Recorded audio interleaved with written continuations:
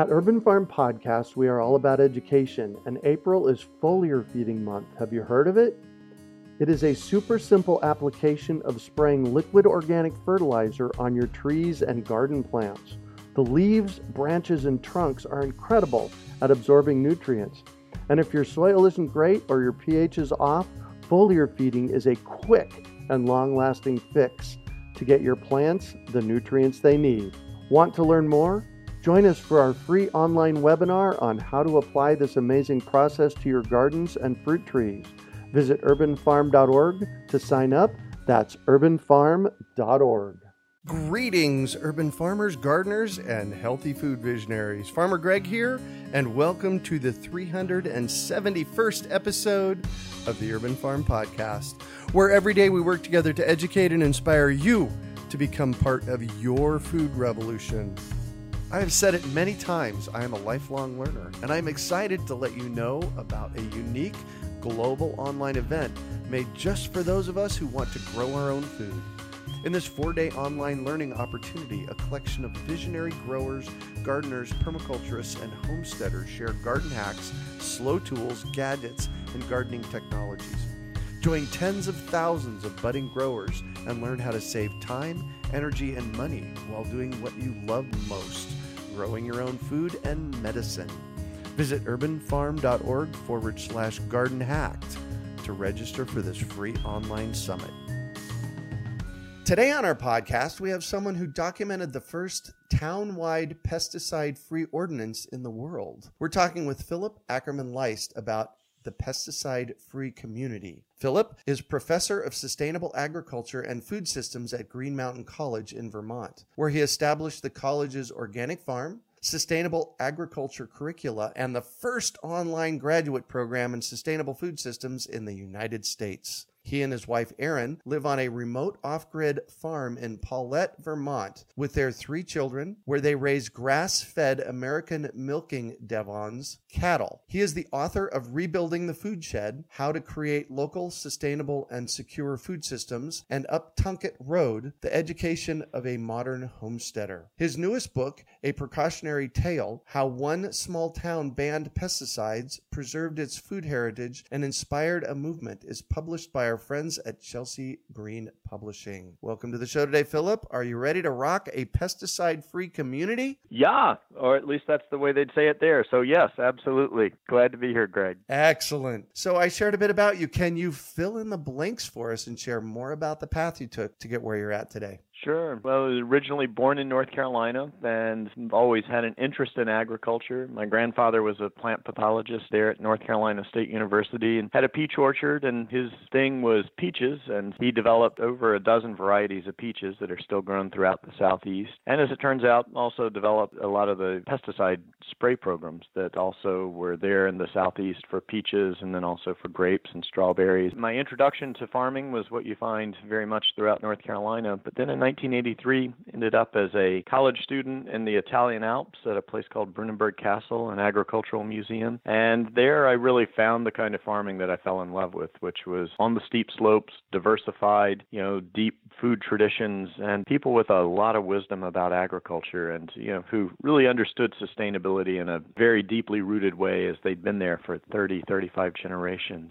Wow. It was just an incredible place to be, and I keep going back ever since 1983 and actually worked and farmed there for about 4 years. And as part of that, for 3 of those years, I was spraying pesticides because that was what we had to do in the vineyard, at least what we thought we had to do. It was what we knew. And, it was a pretty interesting experience and foray into pesticides on the other side of the big pond there. So that's been a place that's been near and dear to me. But I was ready to leave the world of pesticides as much as I could. So I came to Vermont, which is the perfect place to try and do that, and was fortunate to be able to begin a college organic garden here at Green Mountain College and then build out the sustainable ag curriculum and the graduate programs and really try to find the solutions that I wasn't finding while I was out there with the spray wand. Now we've got the magic organic wand and trying to figure that one out.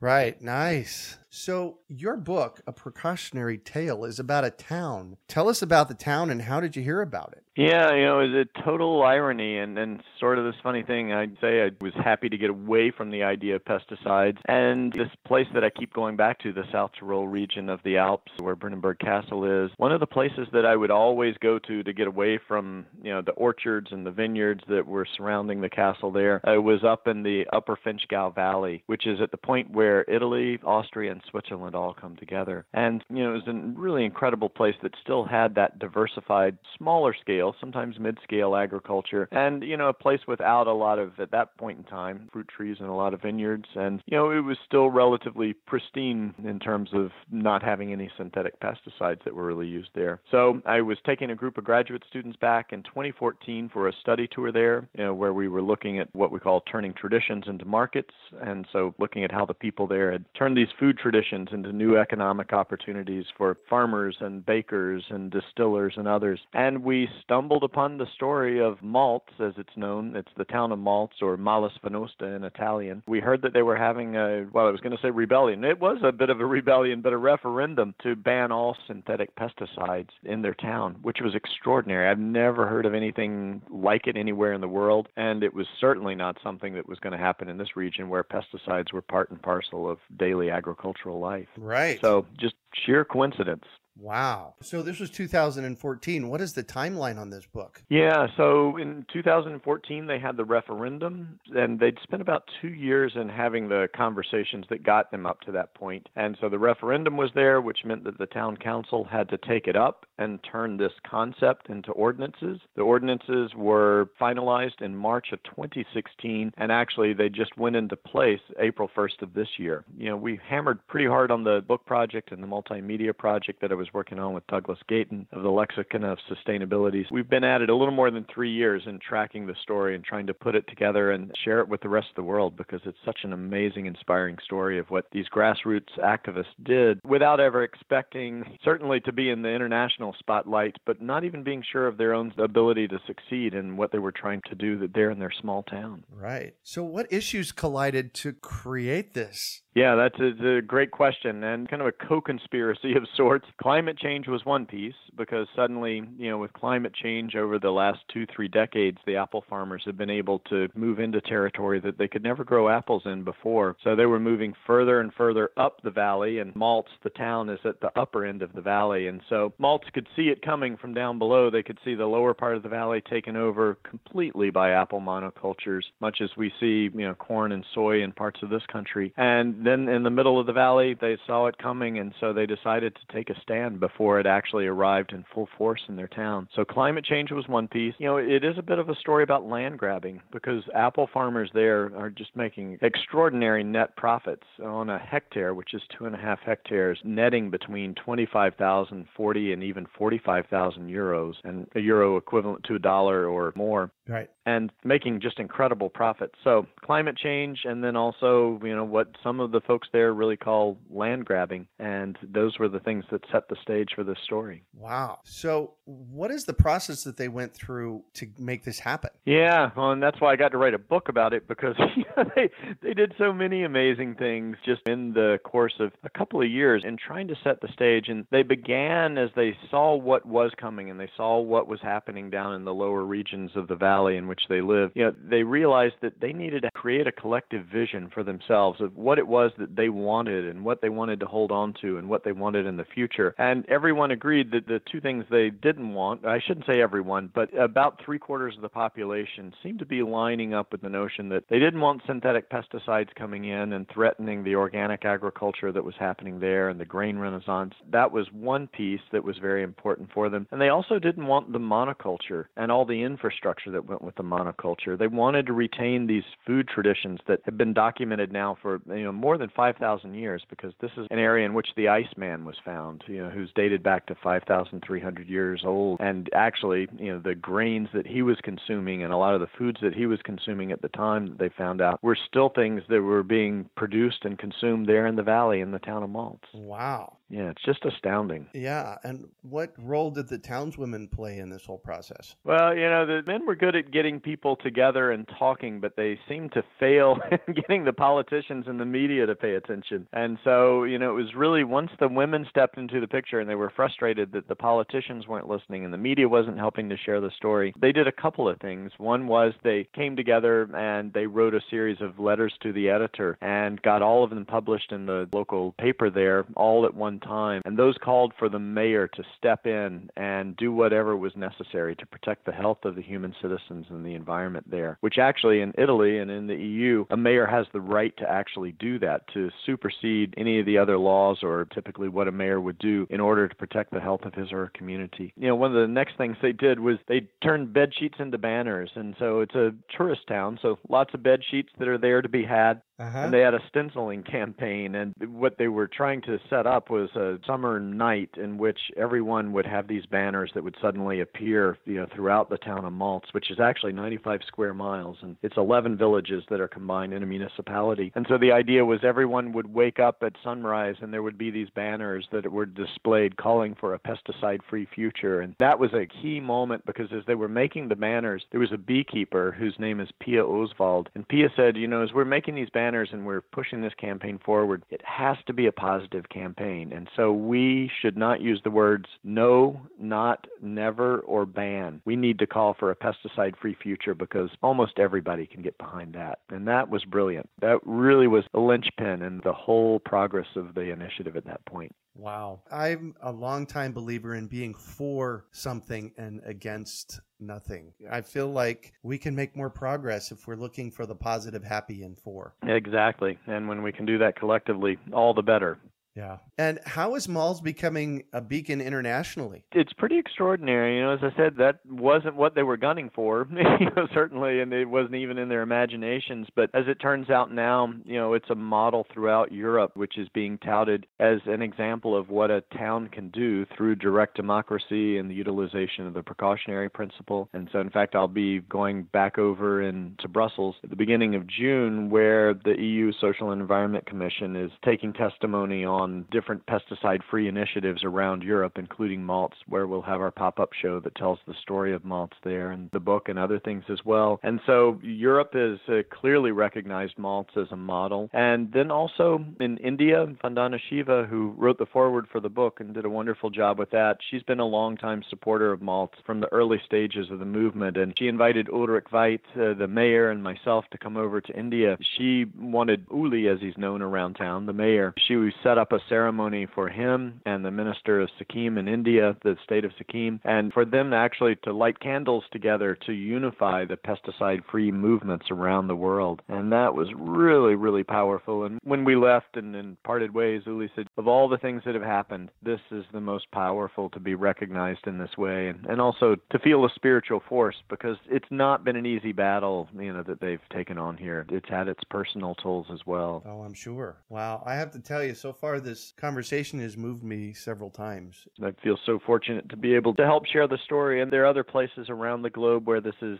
happening in different forms. And so what I hope is we can all find ways to raise up these stories and these people and grassroots citizens who are just doing amazing things. And sometimes it just starts with one parent, as it did in Irvine, California. Right. There was one mother who transformed what happened there in terms of a pesticide-free community. Yeah, well, thank you so much for documenting this process. It's cool. It's just a privilege to do it. So you mentioned precautionary principle. Tell us what that is, because I'm sure that most people don't know what that is. No, you're right. And it's unfortunate, and it's not a fault of any of your listeners or many of us. It's sort of a failure, I think, of the U.S. educational system and also our health and environmental protection system as well. So the precautionary principle is utilized by the UN, by most industrialized countries around the world, by various organizations. I think the state of California actually does utilize it to some degree. But the precautionary principle is this question of burden of proof. So where should the burden of proof be? Should manufacturers who manufacture substances which,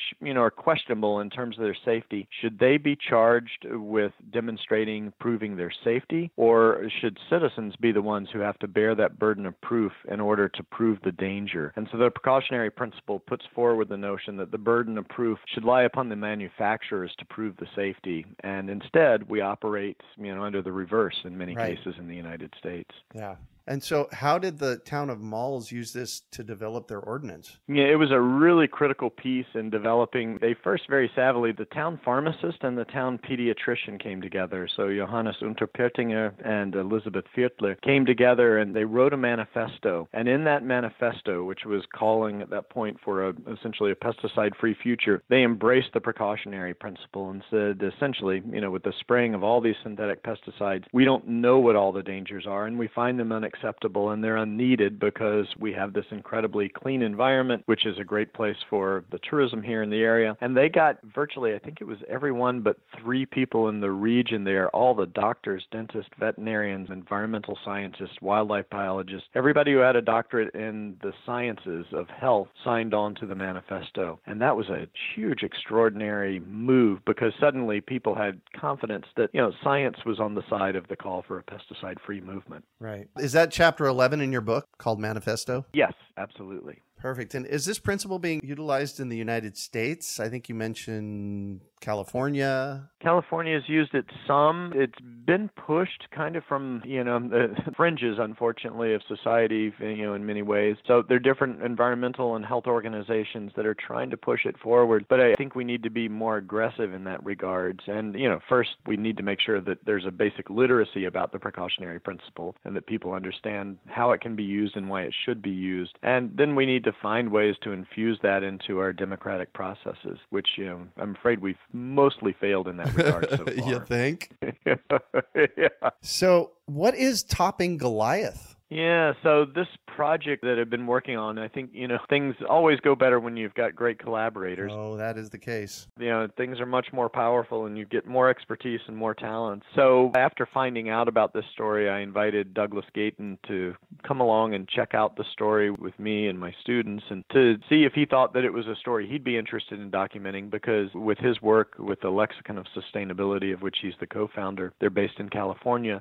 Douglas just has such a powerful storytelling skill set. After he went, he saw he was totally taken by the story and the people. And so we started working together, traveling there twice together in order to document it, visually. And, so we did everything we could in terms of taking audio interviews, video interviews, photographs, the information artworks, creating a pop-up show, creating a website, and of course, writing the book, A Precautionary Tale. And, Toppling Goliath is a name that Douglas came up with, in thinking about this is a story of our time in so many ways. It's about how do we find the leverage points to topple the Goliaths of our age, the ones that really aren't taking into consideration the well-being of the planet or, even just of the citizens gathered around us in small towns and small communities. Is there a website involved? There is. It's www.topplinggoliath.org, and hope folks will visit it and you can see the timeline. We really wanted to dissect how this movement happened, and so there's a timeline there. There are also the magnificent information artworks and photographs that Douglas has, and you can get a really good overview, and then you can dive into the book and get an even more sophisticated view to the inside. Beautiful. I'm looking forward to reading the book, and I know that the Lexicon of Sustainability does some excellent work. It's just amazing, and I hope folks also know they've got a great project that they worked for about 2 years with the USDA, with the Natural Resource Conservation Service, going around, and Douglas was documenting organic farmers and their practices, and it's probably the most magnificent publication NRCS has ever put out, and just this idea of trying to educate people about what the possibilities are with organic agriculture. Right. Well, I know that Lexicon of Sustainability does a photographic art show that you can bring to your town, because we did one in an event here about a year ago here in Phoenix where we brought in some of the posters, and they were extraordinary. Oh, fantastic. Yeah, so there was that show, and now there's the USDA show, which is for free. You can go to the NRCS office in your town, in your county, University and work out the arrangements to get the pop-up show for the organic farming communities around the country. And then we've also got the Toppling Goliath show, which I'm taking with me on the book tour to all the events, so that people can really get a visual cue on what this is all about. Excellent. I have one more question before we shift, and I want you to tell me about your graduate program in sustainable agriculture. Just give me 2 minutes on that, would you? I know that's something that some of our listeners might be interested in taking. Yeah, I hope so. I'll say from the beginning, I was a skeptic of online education. So was I. So was I big time. Yeah, I lived without power and running water for almost 8 years on our farm here, and I was sort of the ultimate Luddite. But I started watching 2 of our other online programs, and what I was seeing was a trend that I really liked, in that there were a number of people who were in rural areas or places where they couldn't break away in order to get a graduate degree. A lot of them were women. Sometimes they were disenfranchised in various ways and just found it really difficult to be able to attain an affordable graduate degree. When we were looking for our next graduate program, I proposed the Master's in Sustainable Food Systems, and we developed it, and it's just been an amazing thing because you've got people from all over, not just the U.S., but also we've got some in Canada, Virgin Islands, Puerto Rico, and not that those aren't parts of the U.S., but off the mainland. Right. So we've got people flung far afield who are coming together with all this expertise. I think we're at close to 70% women, about 20% veterans, which is really interesting. Oh, that's huge. A number of dietitians and nutritionists who are in the program. It's just really extraordinary. It becomes a network that people utilize and carry forward once they're done with the degree. That's part of the neat thing. And the capstone is a solutions-oriented capstone. So, we give people a chance to make sure the rubber hits the road while they're in the program, and they've got the support here to figure out solutions to their community issues or the entrepreneurship that they're trying to do on their own. Right. Well, I actually taught at Arizona State University for about 5 years, and that was one of the pieces that I plugged into all of my classes, is that the students actually had to go out and do something. Oh, that's fantastic. We have to break down those ivory tower walls. Yeah, and do something with it. Absolutely. Thank you for doing that. It is so important. So I'm going to shift on you, and I'd like for you to talk about a time you failed, how you overcame that failure, and what you learned from it. I thought about this question at various points, and it's not because I haven't failed and fallen flat on my face at various times, Greg, but I think, usually when I look back, I see more a series of different course corrections that were made in the middle of doing something, and very often, particularly in terms of looking around at the sustainable agriculture and food systems around the country and different places, as I've looked out and had a vision of things that I thought needed to happen. I think the grand visions very often made sense, but inevitably I was struggling sometimes to really see the whole picture. And I think one of the biggest examples of that for me was teaching sustainable agriculture for a number of years. My thinking stopped at the farm gate, and I didn't take it really all the way to the plate. And so in 2006, we started working here at Green Mountain College on retooling our food system and working with the dining hall. And that was a real case in which I had to wake up and realize what was going on, that my views were pretty myopic in terms of understanding the food system. Once we started dealing with institutional food services, I found myself having to really ally myself with Dave Andrea, who is the dining hall manager here, to see the inside of Dave's world of what it is to try to change the food system from inside. I think there are these various times when I've been a bit myopic, but it's other people and collaborating with them, I think, that has, really kind of awakened me to the possibilities and to better paths forward. Yeah, it's the collaboration piece that is so essential, I would guess. Yes? Yes, absolutely. So what do you consider your biggest success? Probably, starting what was at one point a fairly lonely project of starting what I wanted to be a college farm, eventually even starting as a college garden with just me out there and making the raised beds, and doing everything kind of out of pocket and, just hoping that maybe the garden would inspire other people enough to take up the initiative and for the college to embrace it. So that ended up being pretty darn successful. The first summer was one in which I was alone a lot, and then gradually one student came to help, and a librarian actually started to step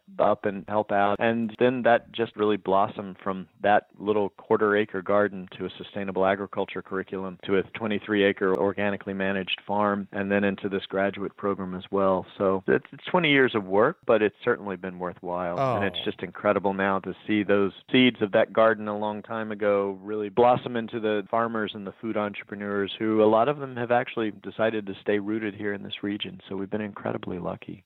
Awesome. Congratulations. That's huge. Well, thanks. There again, the right people came together, and the beauty of it was the students who ended up making it successful. I was able to plant the seeds and get things going, but once they put their shoulders behind it and they made it clear to the administration that they wanted it and that was the future of a lot of what the college was going to do, then that changed the game. Yeah. That was really the beauty of it. Awesome. Well, and that's the sign of a good teacher. We're planting seeds and people are getting it and doing something with it. Yay us. Yeah, and they keep us young, at least in spirit. Exactly.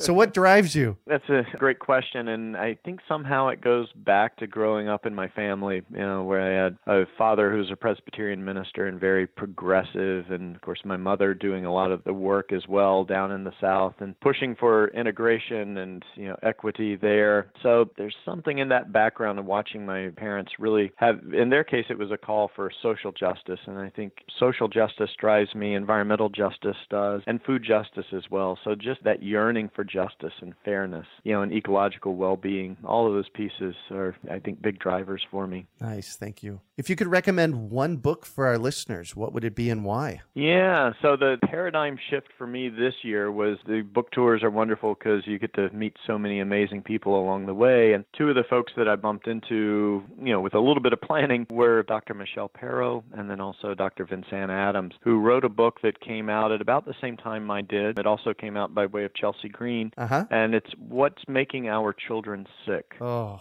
And Michelle is a pediatrician of now 38 years, and she's been watching the chronic illnesses just magnify in her practice and trying to figure out, first of all, what the sources are, but then also, obviously, what to do about it and how to help these kids, infants in some cases, heal, and in some cases even just survive. I mean, it was that dire in many cases. So she has really been looking at the gut biome and what's going on there and in what ways pesticides and other toxins are creating these issues in our society, and just highly recommend it because it's a story of Michelle's practice and really of many of her patients that she's encountered and her thinking. And she's come from what I think she essentially says is a very conventional medical background. Now she's doing integrative medicine, and she uses the best of both worlds in ways that I think just give a real validity to what she's trying to tell, in terms of her own story and the story of these patients and how we've gone awry and where we need to go. Wow, thank you for that. So what one final piece of advice do you have for our listeners? I like audacity. I think we need more audacity out there, but there's a wisdom that kind of goes with it. I think it would be probably to embrace the audacious vision while also embracing the humility and the wisdom of small incremental successes,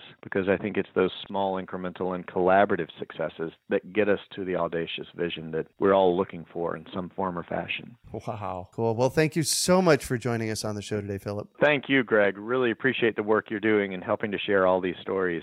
Absolutely. So how can our listeners get a hold of you? So they can go through the Toppling Goliath page if they like, so www.topplinggoliath.org, and they can email me that way, or they can also find me by way of email, Ackerman-Leist P, so my name all run together, ACKERMANLEISTP @gmail.com, and love to hear from folks and hear what ideas they have and what's happening in their communities in this regard. Perfect. You can find show notes from today's podcast at urbanfarm.org/toppling Goliath. We are your urban farming resource. You can find our podcasts on iTunes, Google Play, Stitcher, and iHeartRadio. Also visit urbanfarm.org to find articles, podcasts, webinars, courses, and more. Well, that's it for today. Thanks for joining us on the Urban Farm Podcast.